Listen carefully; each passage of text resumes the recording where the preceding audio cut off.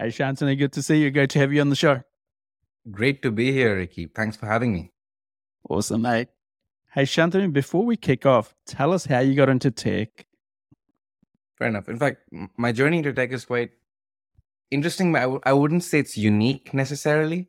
So I was a management consultant back in the day, and I actually was in San Francisco on a 6-month secondment or transfer within the company.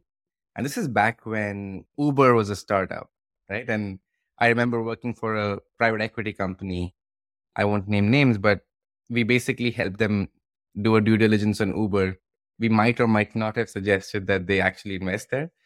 And I remember spending 6 months there working in a lot of companies we touched on, including companies like Square, when they were really setting up as well. So I feel like it really got me interested in the tech scene. And again, I had been in the traditional management consulting where you go in, work across different industries, different geographies. You might have different functional pieces you work on. And I realized that tech and I would even say sales were the two things which really interested me. If I think about all the projects I worked on then. And then I just started looking. And I was based back in India at the time with these trips over.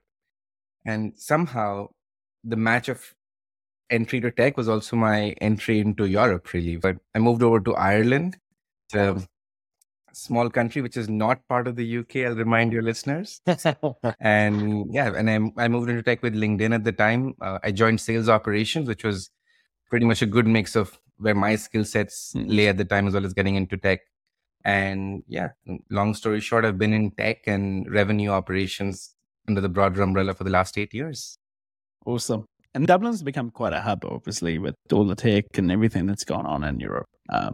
Absolutely. In fact, Dublin is, I would almost call it the Silicon Valley of Europe now. In fact, most tech companies, when they're looking to expand, well, and again, most tech companies, let's say, which are headquartered in the US, start looking at Europe, Middle East, Africa, and then APAC as the next bet.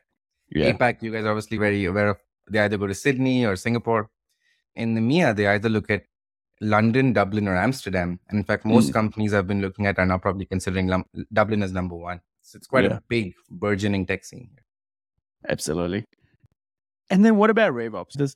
RevOps is still relatively new when you think about it. I think you've been part of larger companies.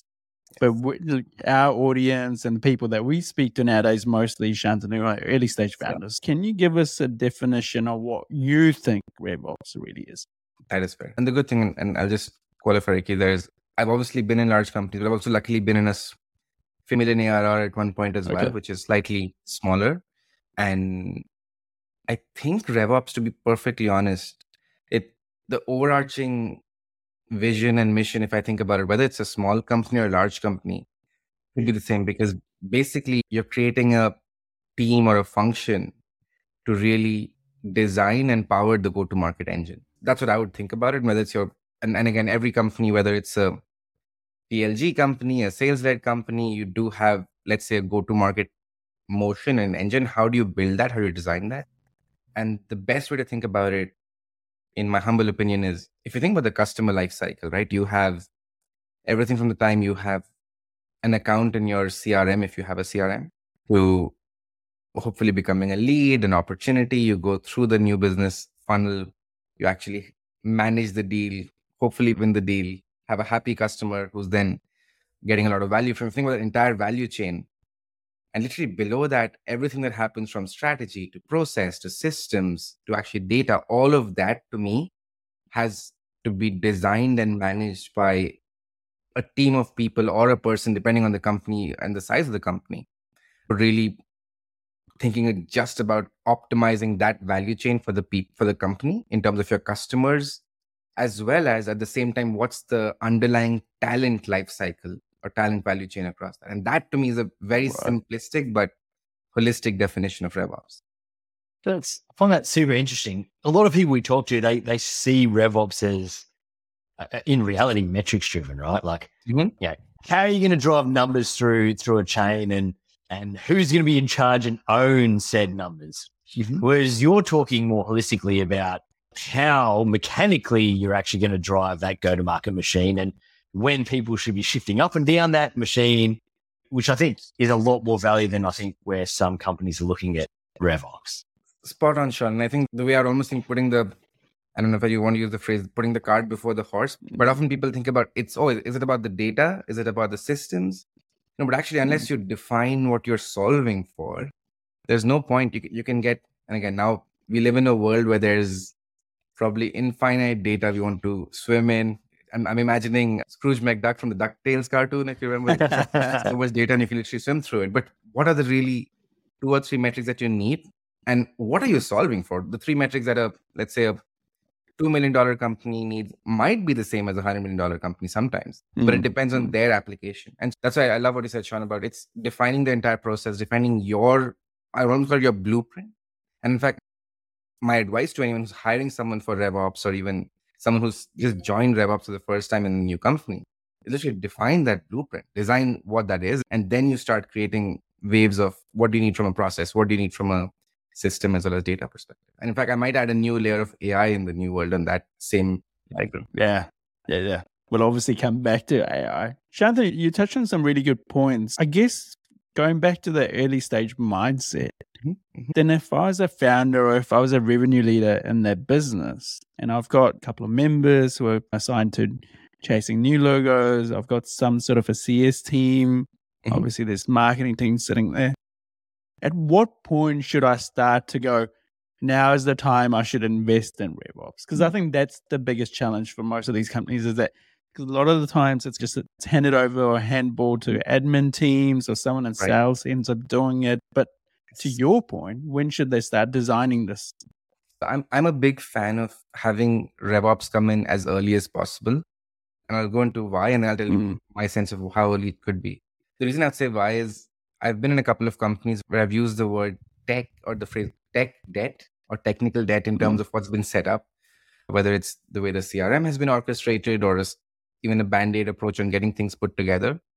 The earlier you are in that process and the earlier you get someone who's really dedicated to that piece on just making sure you're able to define and create something which is scalable, it'll help you in the long run. And there's no clear definition for how early is early. The only thing I'll add is there's a certain stage. Let's say you start off a company, there's a few of you, there's one person who's doing sales, you then add, as you rightly said, you add a couple of, let's say, AEs, you add someone for doing customer success.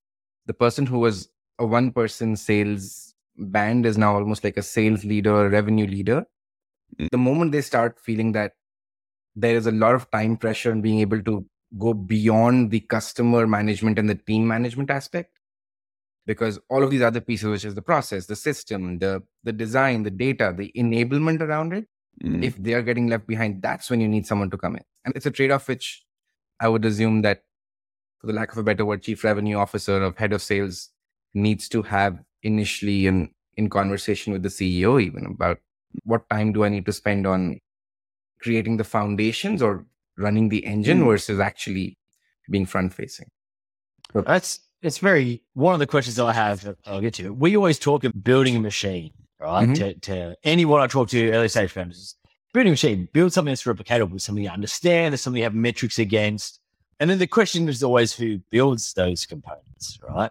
And so when you think about revenue leaders coming in and marketing leaders coming in, is your view that at that time when you're ready to start transitioning from founder-led sales and founder-led marketing into a more replicatable structure, I guess what I would say a majority of the time is you'd bring in a sales leader, or a sales leader will grow up through it and they will start putting in like the bits and pieces of what would be your repeatable scale. It may actually be the time where you bring in someone who specializes in just looking at the whole piece from marketing to customer journey and goes, let's figure out what you're doing marketing, what's working for you, what's repeatable, how does that work? Hey, sales, what is repeatable, what's working, looks at that. Hey, customer success, and then you map that out, you put metrics around it. And instead of it being a singular entity who's going, sales is like this because this is what I say, and marketing is like this, and then you get that butting head, it's someone outside of that cycle.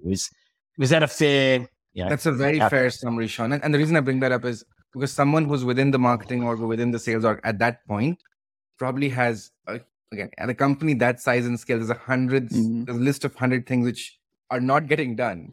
On top of that, to actually add this entire piece of building, it almost requires a different. In fact, I probably have a book called Deep Work back here. It requires a lot of deep work to get that set up.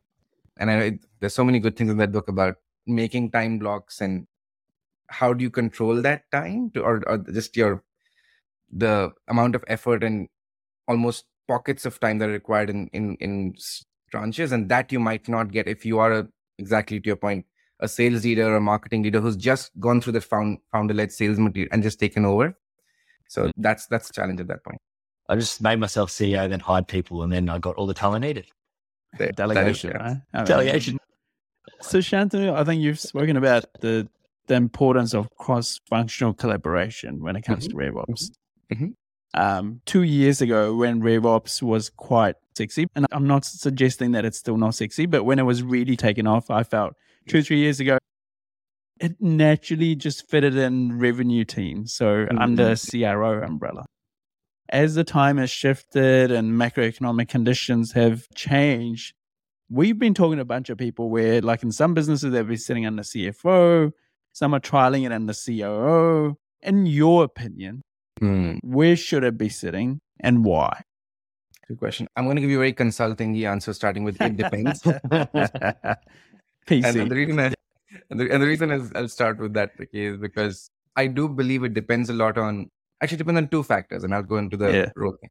So the number one important thing, exactly to your point, is having a very unbiased view, which is grounded on data and reality and not with motives to enable one team over another. I think that's the first piece in my head. The second thing also, it's very important for this role to be housed in an org where the CXO, and we'll get to who the X is, but whoever the CXO is actually quite comfortable with that entire piece. It has to be, if let's say you're hiring and depending on the early company, you might be hiring not a very senior RevOps leader. You might be hiring a manager or someone who's got a bit of technical proficiency on managing your CRM, but also understands data, ideally someone who's able to weave a story together, think about that entire blueprint. But they do need a lot of guidance from the CXO, and they need that CXO to be able to not just think about their longer term challenges, but also aid them and even give them feedback. To me, there are different companies where I've seen this work well, where the CXO, who's a CRO even, or a chief revenue officer, and I'm talking about, there are companies where CROs are basically CSOs, there are companies where CROs could have been ex-CMOs. In that chief revenue officer, as long as someone who is quite comfortable with thinking about data and the process and so on, and having a very strong viewpoint on it, I think that's worked well as well. In my opinion, I've always been part of that org in recent times. I've also seen the CFO piece work really well. The only challenge in the CFO piece, well, the CFO in that third layer, the CFO probably gets a lot of the data, but the CFO is not as close to the customer quite often. For the right CFO who's thinking customer first, I think it's a good mix. So I think that's where I would bring that in. Third role, I've seen this work decently with is the COO as well. Now, the chief operating officer, depending on the company, means different things. In some companies, chief operating officer might have commercial functions roll up under it. So almost like it's another phrase for the chief revenue officer, essentially. There's some companies where COO is more HR, facilities, operations, in some cases more, depending on the role. And again, I'd go back to who the person is. And I do think this is where the CEO needs to take that call, because they probably know their CXOs the best. And each company, depending on where they believe they can get unbiased and very customer focused, but data driven value from it, I think that's where they need to decide that. Really well answered. And I think we're the CEOs. Yeah. Stick it up to CEO and then let them make the call, right? I agree with that. That's where they get paid the big bucks. There you go. Exactly. I've been there. I get how hard it is.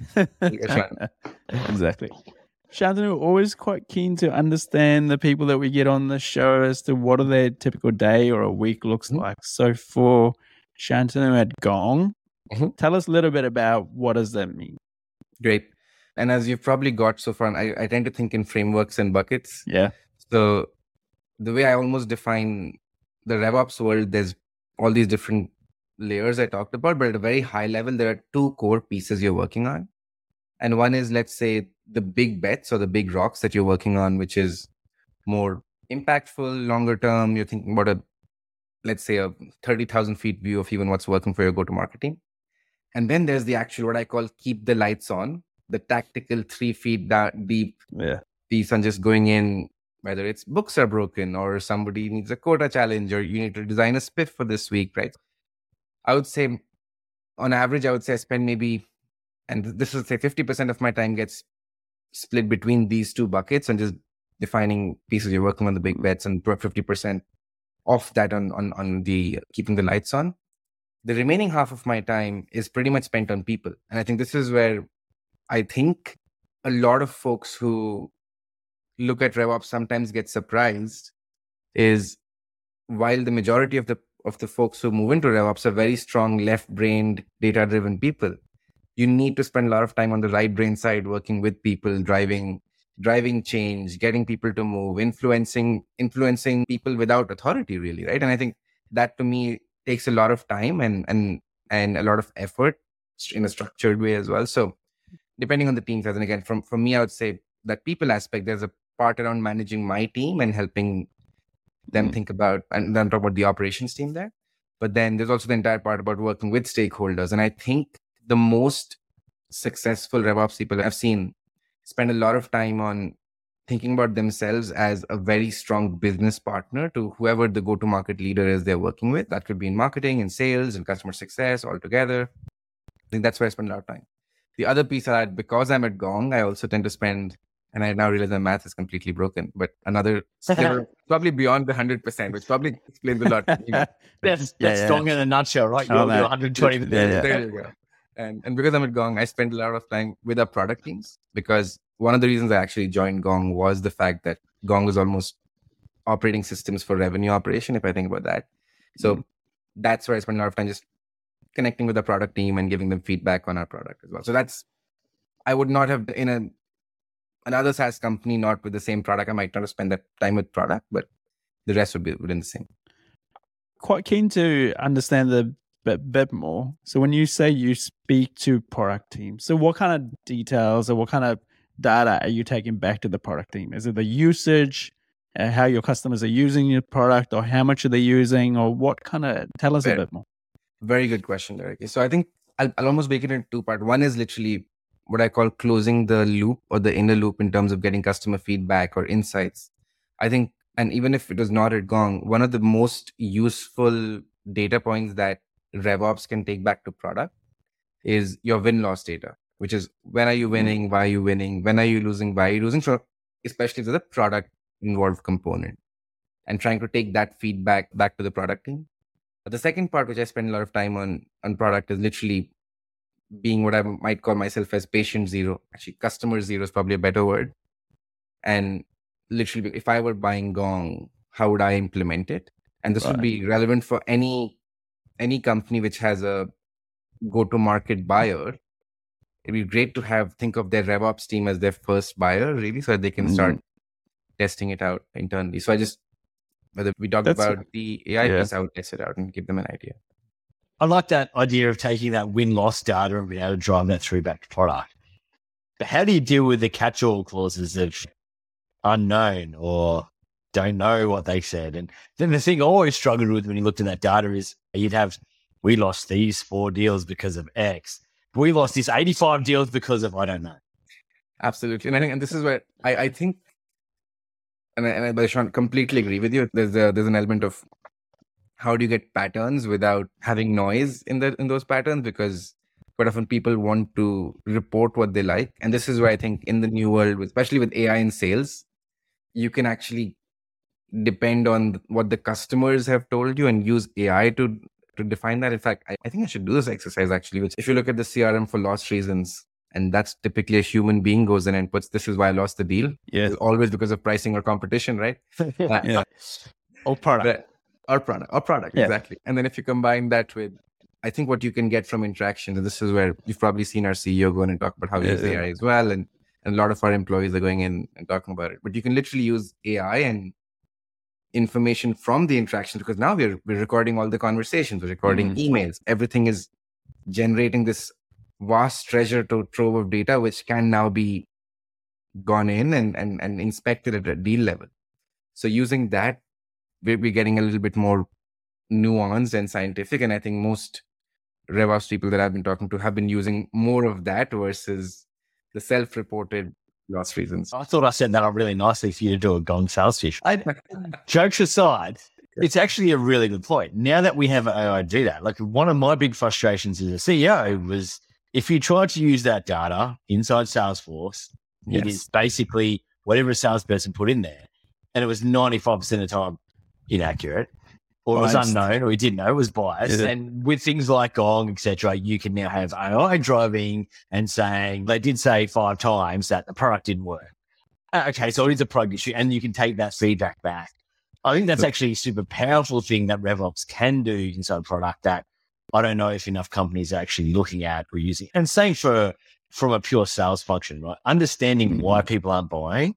I don't know if we spend enough time looking at that, especially when you're small, right? So it's a hard thing to be able to have self-reflection time to be like, I had 10 deals. I thought I was going to land 5 of them. Only 2 of them landed. Why? Because usually on to the next month, we're like, I need to get 10 deals. That is fair, Sean. And I think the challenge, and again, and when you were CEO, you had enough data to actually get statistically significant information. I think quite a few of the early stage startups probably struggle because they don't have enough volume of data. And I think at that point, it's being able to go deep into each of those to even get those signals, I think is going to be crucial. Shantanu, coming back to you and your team. So what else does operational cadence include? Are you looking at territory mapping, quota settings, win-loss reviews? You assume your team is very involved in QBRs and all of that. Just give us a full new window into RevOps. Absolutely, Ricky. So I'll probably use a small framework in this as well. So if I think what most of the work that we do, there's, I would say, 3 core buckets of work that we do, which is, let's say, what I might call strategy, which is more longer term, more problem solving. And I'll come to some of the examples there. Second is more pure play operations, which is both systems and processes. Third for me is literally using data and insights to drive most of the first 2, right?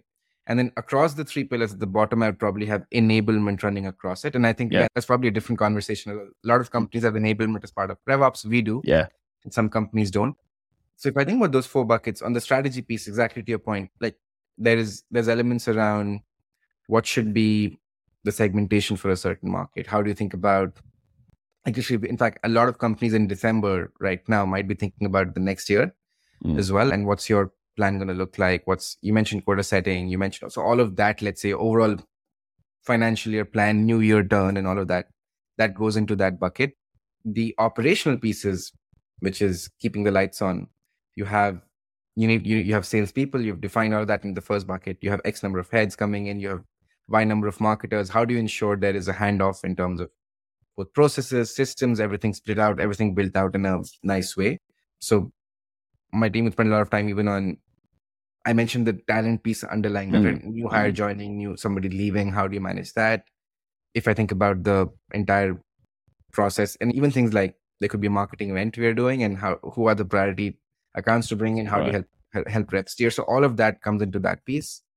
Quota management is definitely let's just say it's not one of the most fun jobs to do, but it needs to be done, especially when you're in a monthly payout cycle. Ensuring it's accurate is probably the most crucial job that our team does. And again, we have a phenomenal team. There's just 2 people who do it for all of Gong, and they're probably the best accuracy I've seen across my time in quota administration.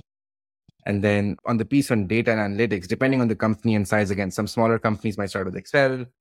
You start using things like, say, Tableau or more business intelligence tool. How do you use dashboards? And again, I think I'll go back to what I might have said in the beginning to Sean's point. There's so much data, but how do you define the right metric that matter and use that? So that's, let's say, the overarching buckets on data that feed into everything you're doing, whether it's segmentation decision strategy, what should the quota look like, and so on. And then across the entire piece, you need to have a very strong enablement team or enablement person. If you're in a startup, it could be the same person who's wearing both hats.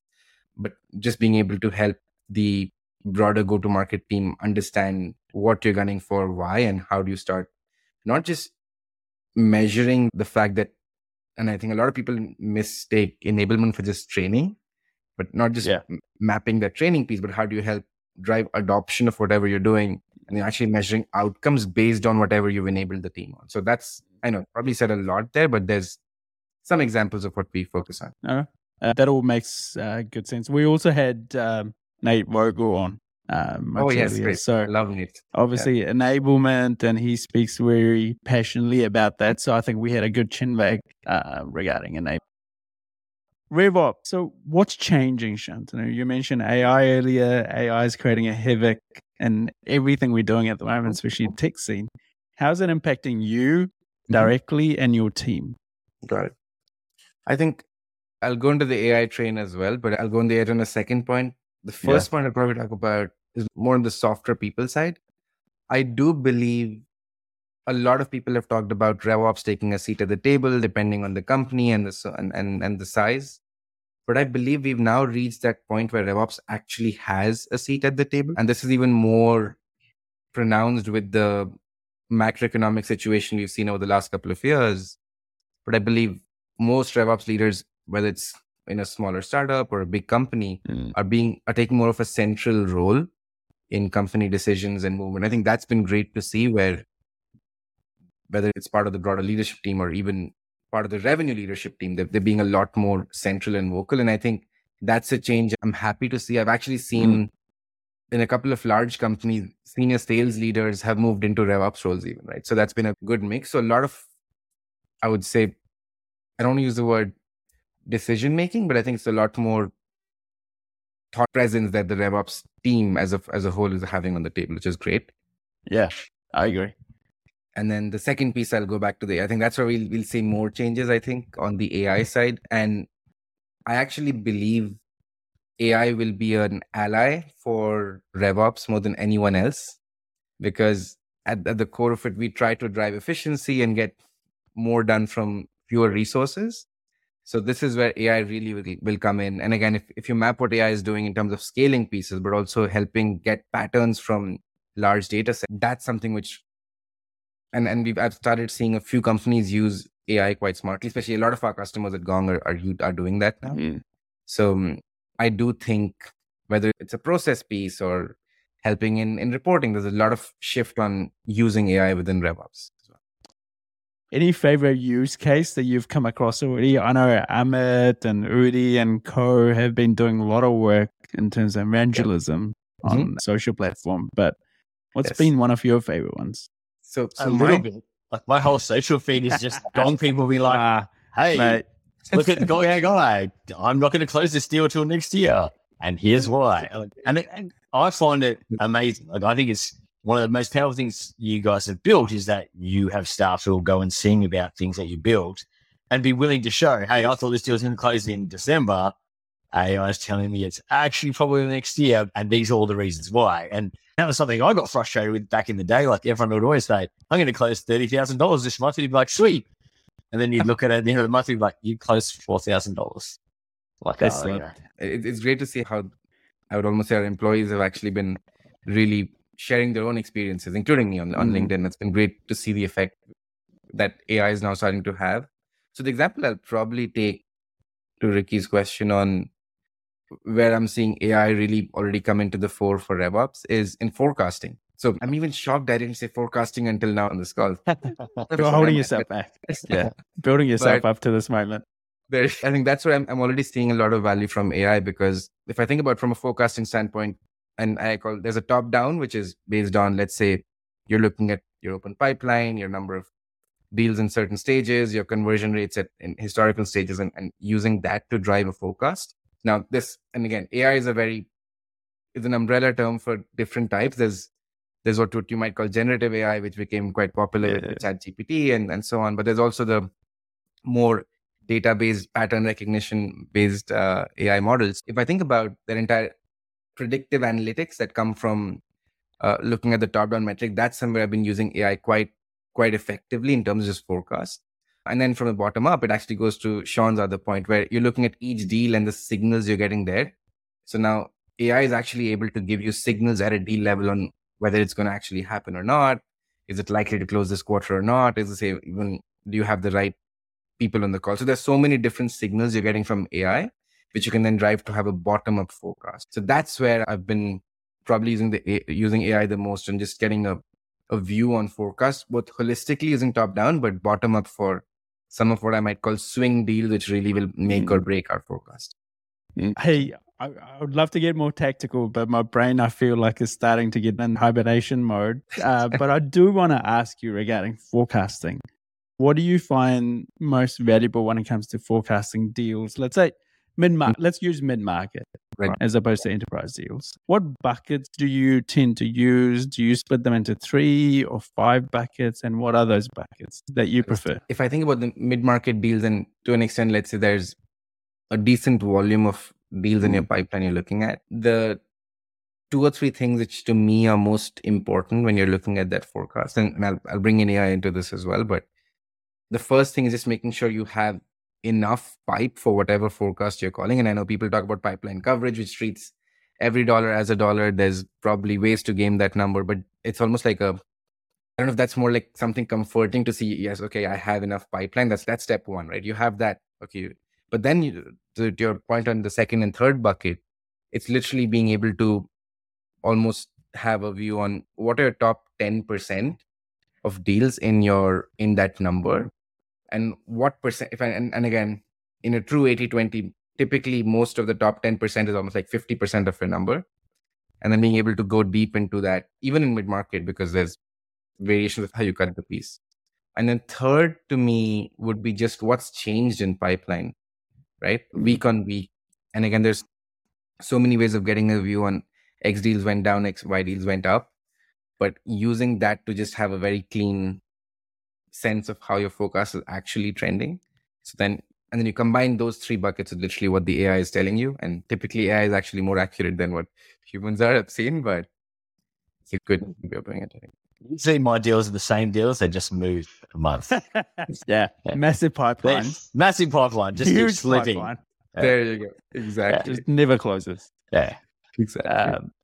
That's awesome. And then what are you most excited about, Shantanu? We've spoken about AI. We've spoken about people part. We've spoken about some of the stuff that's happening in Gong. But what is next 12 months, or what is 2024 shaping up to be like for you? I think the most important thing, I'm really looking forward to what I believe will be a return back, even if not back to the glory days of up and to the right, but at least much better macro climate. I'm already seeing some signals of that this quarter, I think. So that's what I'm probably very excited about, just having a much more cleaner year, similar to what we've seen in tech in the past, not necessarily the last 4 years, but before that. That's great to hear, because you obviously are seeing a lot of data where you sit. So it's positive outlook. Will be great for the listeners. Last question from me, Shantanu. In terms of your tech stack or app stack, what does that look like? What are some of your favorite tools in RevOps? So number 1, obviously, no surprise, Gong. Yeah, of course. And I think about Gong now as more of an operating system across. Yeah. I'm going to think of Gong as Revenue Operations OS, if I use that phrase. And so then on top of that, what we use Salesforce for our CRM right now. We have been using Gong for prospecting, Gong for customer engagement as well as the actual forecasting piece, as well as on Gong. We have Gainsight today, which our customer success teams use. Our marketing team uses, I think, 1,000 tools. No, I'm just joking. We have a fair few. But again,